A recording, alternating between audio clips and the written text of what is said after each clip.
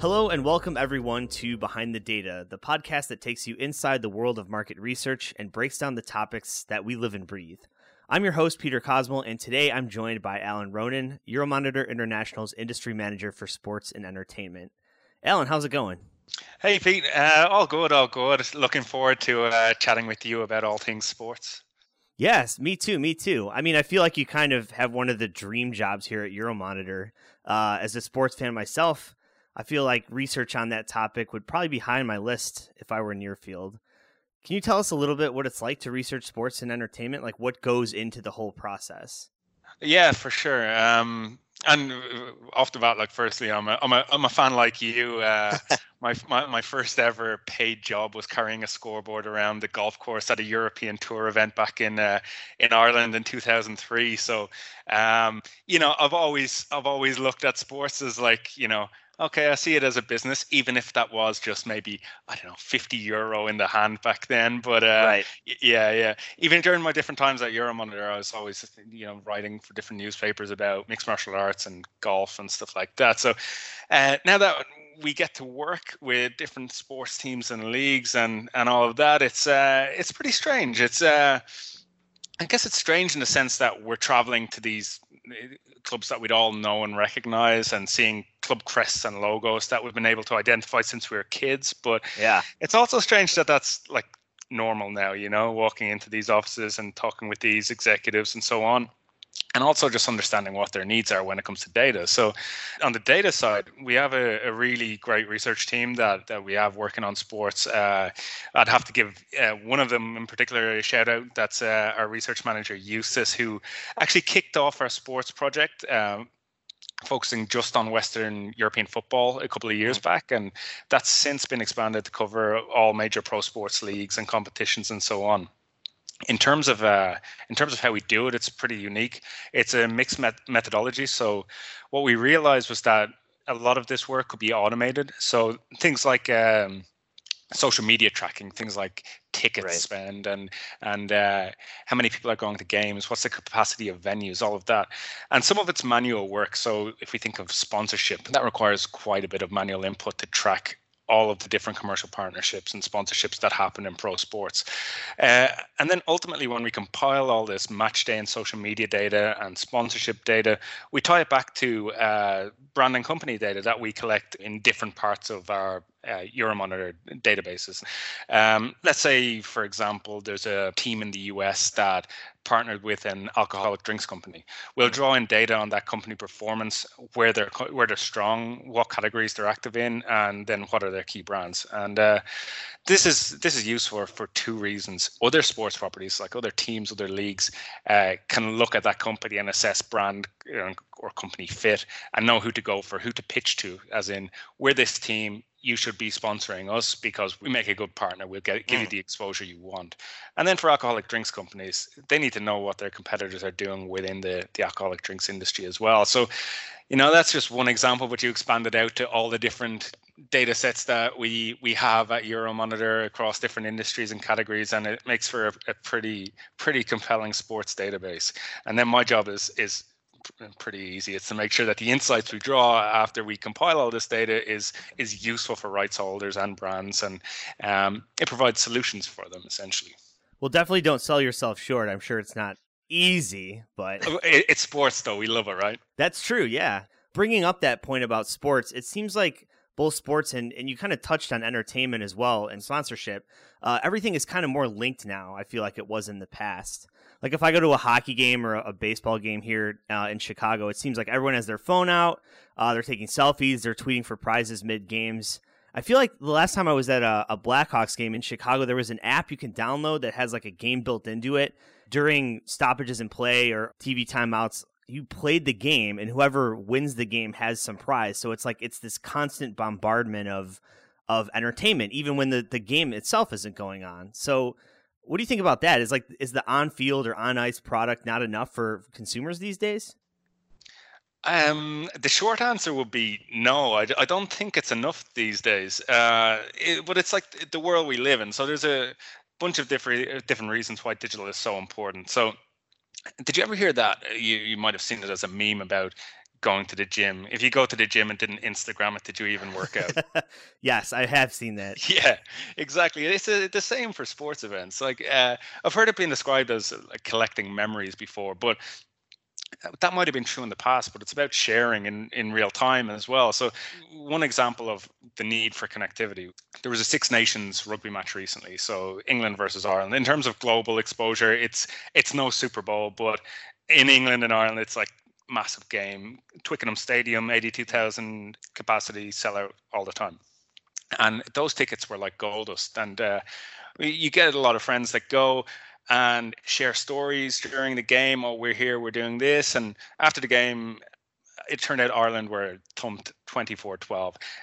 But if those friends shared those same stories after the match and talked about how exciting it was, my reaction wouldn't be, oh, that's amazing, how did you get tickets? It would be, right, we lost the game. You know, it's only live once. So people are going to be on their phones sharing.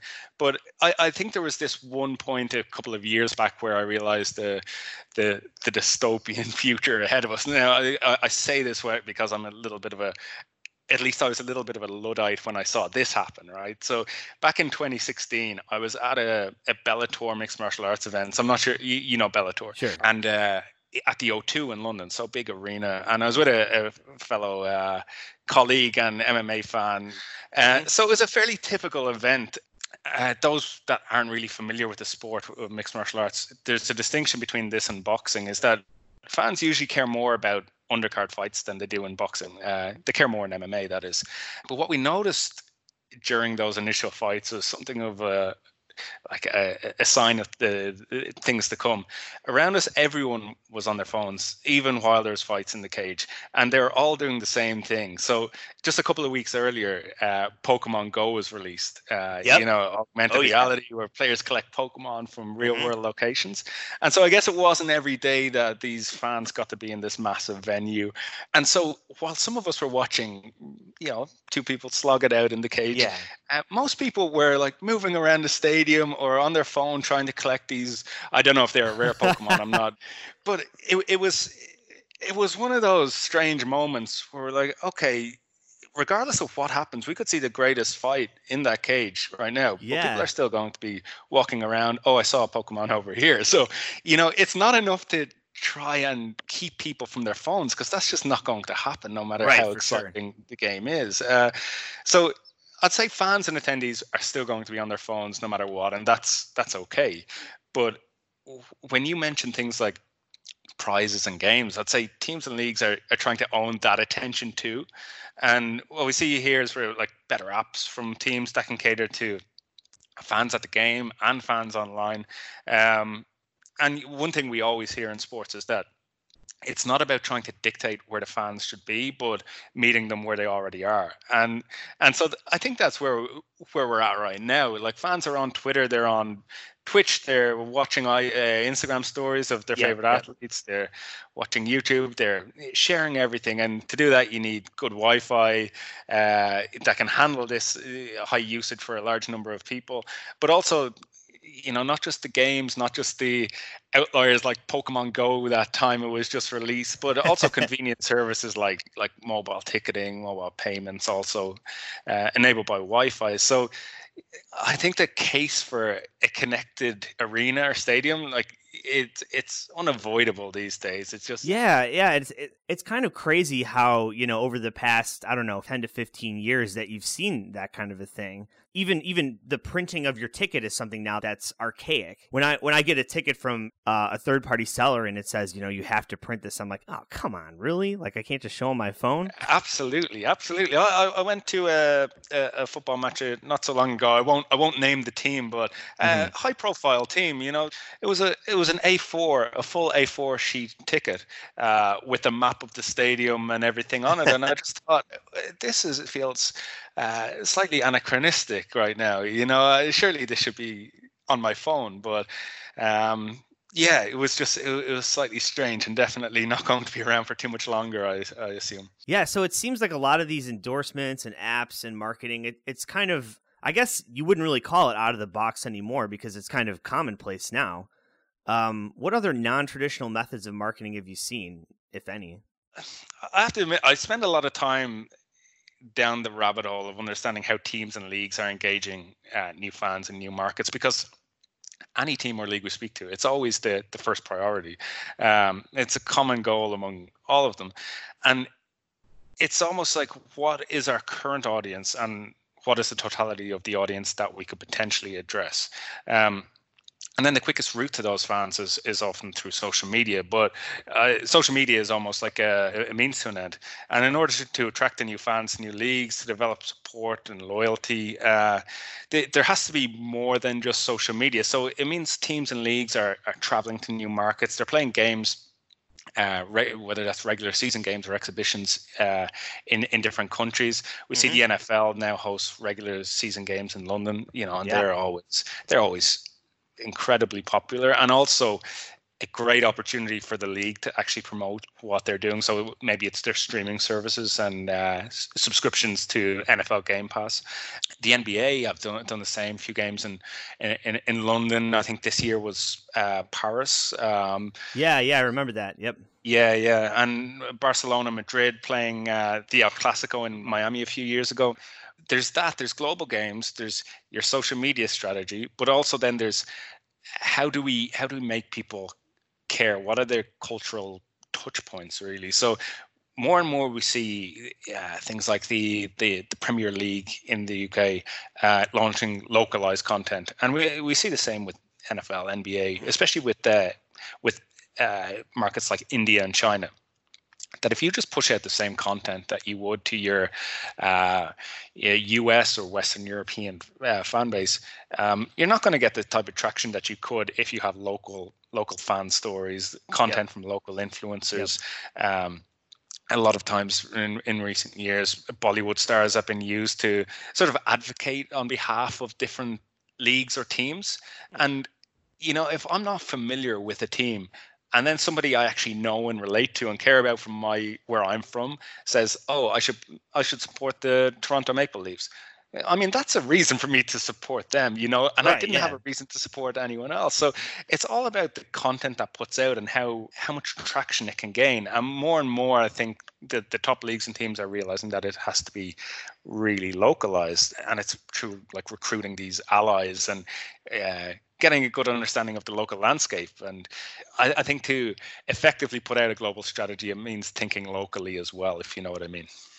Yeah, for sure. Kind of an offshoot example of that. I know here in the States, football or soccer, it's just not as popular. And there is a Major League Soccer league here, and Chicago has a team.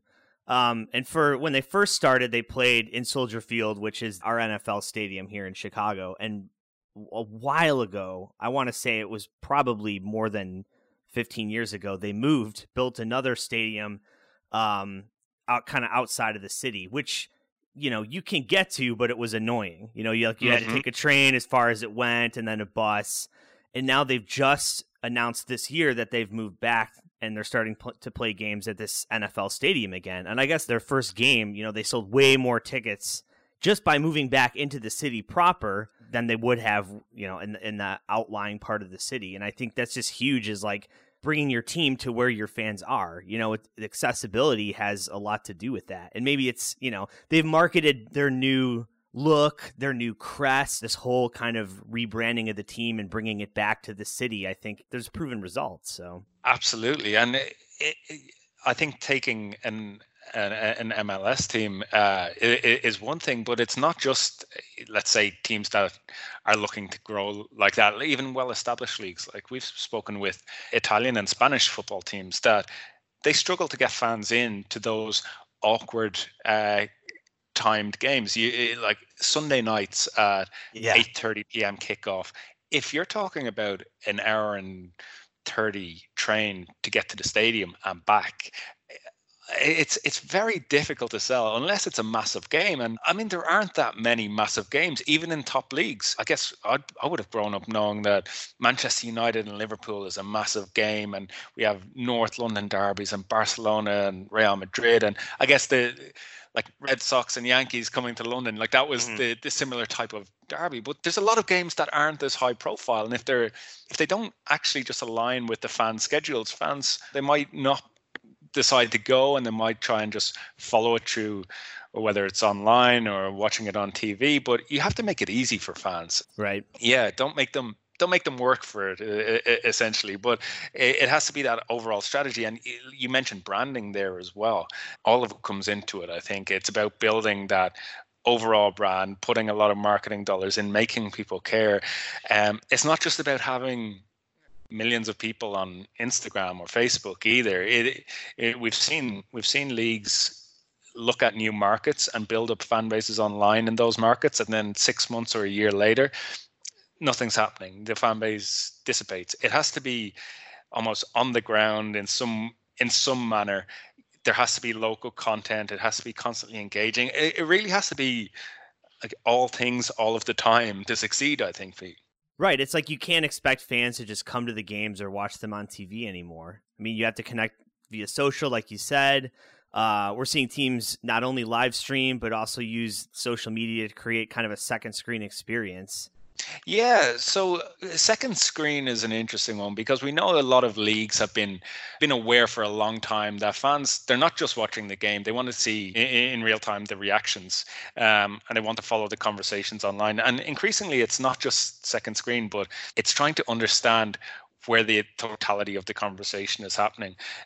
So in some cases, what might have been deemed a second screen is now the first screen, where people are watching on their phones more so than on their TV. Fans are watching highlights as well the following day.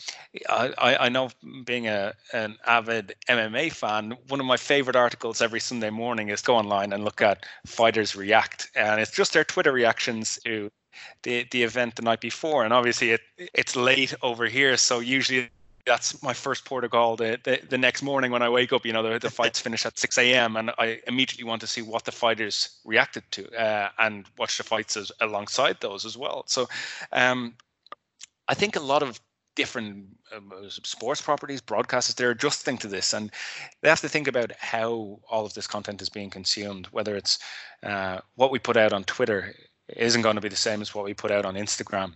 I'm probably a pretty good example of this. Last night, I got home, turned on the Blackhawks game. I'm a huge hockey fan, love the Blackhawks, so watched the whole thing. And at the same time, I'm like on my phone, and I'm on Twitter, and people are talking about each goal or each bad penalty or whatever, and like I'm typing on Twitter like my reaction to stuff as it's happening in real time. So it's like I have that phone in front of me while the game's going on. There's possible I missed a goal or two, but it's hearing fans' reactions or seeing the reactions, even of the team, like, when they post a GIF that somebody scored, it's like everyone's always on it right away. Absolutely. Yeah. And I have one example that sticks out of my head from this. Probably 5-6 years ago, it was the Open Championships. So the British Open golf event was happening, and I was actually traveling at the time, and I said to my friends, "Come on, we'll go in. We'll watch the last 6 holes of this." And I would never miss this event. And so we're in watching this in a bar. The commentary's off because nobody was watching. Nobody really cared. There was no local guys. We're up at the top of the leaderboard. For me, this is still the biggest event in golf there is, really. Well, maybe that and the Masters. And I'm watching this, and all my friends around me, they're chatting, they're not paying attention, they're looking at their phones, they're just doing what you would do if there was nothing on the TV. I felt like I would have been better watching it by myself because it took away from the experience. So yeah. What I realized then was, just scrolling and refreshing on Twitter and seeing other people have the same reaction to that same shot as me, it almost validated my emotional reaction to the event itself, because I'm around people that don't care, but I need to speak and I need to be around people that do care. And that's what I think the second screen does. It allows you to justify how into a sports event you actually are. Does that make sense? It does make sense, yes. And I feel that same way if I'm traveling, overseas or wherever, and there's still, sports going on in the states that I care about. I remember I was in London for one of the Blackhawks Stanley Cup runs, and like I couldn't watch it on TV, but just being on Twitter like in the morning when I woke up to see what happened, to see everyone else's reaction, it does validate things in a way, like you said. Yeah, absolutely. And for years, I would have been the guy that's up at 5:30 a.m. watching MMA fights. Right. It's not like it's a huge social occasion, so I rely on North American sports fans for that sort of discussion around the event itself. So fans are engaging in a wide range of different ways, whether it's video content, reactions, whether it's watching athlete IG stories, commenting on different picks. Like, it's trying to understand where all these fans are, how they're engaging, and then you get to I think the crux of it, which is what's our audience, what's our total audience, and right, who's actually engaging with this. Because watching the live event isn't the be all and end all as it once was. I think you have to account for those others that I'm just going to swipe a few times and check what people are saying online about this, and especially for different sports. So I mentioned golf a little while ago. There's probably not going to be as many people tuning in on a Thursday as there are on a Sunday. But if you want to get in touch with fellow golf fans, you go onto Twitter and you can check the scores immediately. Just type in your hashtag, follow the PGA Tour, and see what's happening. So yeah, I think getting to that answer of what's our audience involves looking not just at TV, but looking at things like second screen, third screen, and I think that's only just going to get bigger. If I'm a casual fan of something and a team or a club wants to turn me into a hardcore fan, is social media the way to do it, or are there other things out there that they can do to kind of bring those fans in who might not know enough about the sport or enough about the club? Like, what are they doing to bring those fans in even closer? Arguably, the infrastructure exists now to convert casuals into hardcore fans, but I'd say more to just simply engage with those that might have never cared before. I think it's a battle against indifference. So I never really understood or cared that much about American football until I watched a game in a packed bar in Boston about 15 years ago. And that was the eureka moment for me when it came to that sport. And, people never cared about golf so much until Tiger Woods came along and redefined the sport back in 96, 97 on the PGA Tour. Actually, around that time, the PGA Tour and the European Tour were neck and neck commercially. So it was until Tiger came along, when that happened, all the focus went to the US. And probably the most prevalent example, I think, was like the story of the hero and the villain in combat sports. So Floyd Mayweather, he adopted the persona of the villain, Floyd Money Mayweather, led to millions of pay-per-views, even though he had a fighting style that wasn't really, it didn't really cater to the casual fan as such. He sold more pay-per-views than anybody, really. So I think alongside growing exposure to new audiences, sports properties have these pitch moments to make people care, essentially. And that could be like these localized content on social media. Maybe it's new games in new markets, NBA going to Paris, or NHL going to China, or maybe it's documentaries on any of the streaming giants that tell the stories of the athletes that fans might not otherwise know. So I think it will be this battle against indifference and trying to win new fans where they can in new markets. Yeah, I feel that kind of ties into to women's sports exposure as well. I mean, I know in the past maybe 2 or 3 years, women's hockey, women's soccer here in the States has been particularly picking up. The women's hockey team won the gold medal here in the United States in the last Winter Olympics. So I know that's been a thing. The NHL is trying to get more exposure to these women athletes. And I think that's another thing that companies, brands have to look out for is kind of the rise in women's sports, which is great. Absolutely. It's all about accessibility and exposure, I think, and yeah, we're finally seeing that being addressed in women's sports. With the World Cup last year, and hugely successful, and then in other sports as well. So yeah, we care about what we see, and if we don't see it, we don't tend to know that we should care about it. So I think you're spot on there, Pete. Well, Alan, thanks a lot for being on the show. This was a great conversation. Yeah, thank you, Pete. And happy to do it again. If we want to talk about streaming, social media, sponsorship strategies, I'm happy to talk about what the top leagues and teams are doing in the world of sports. For sure. We'll do it again.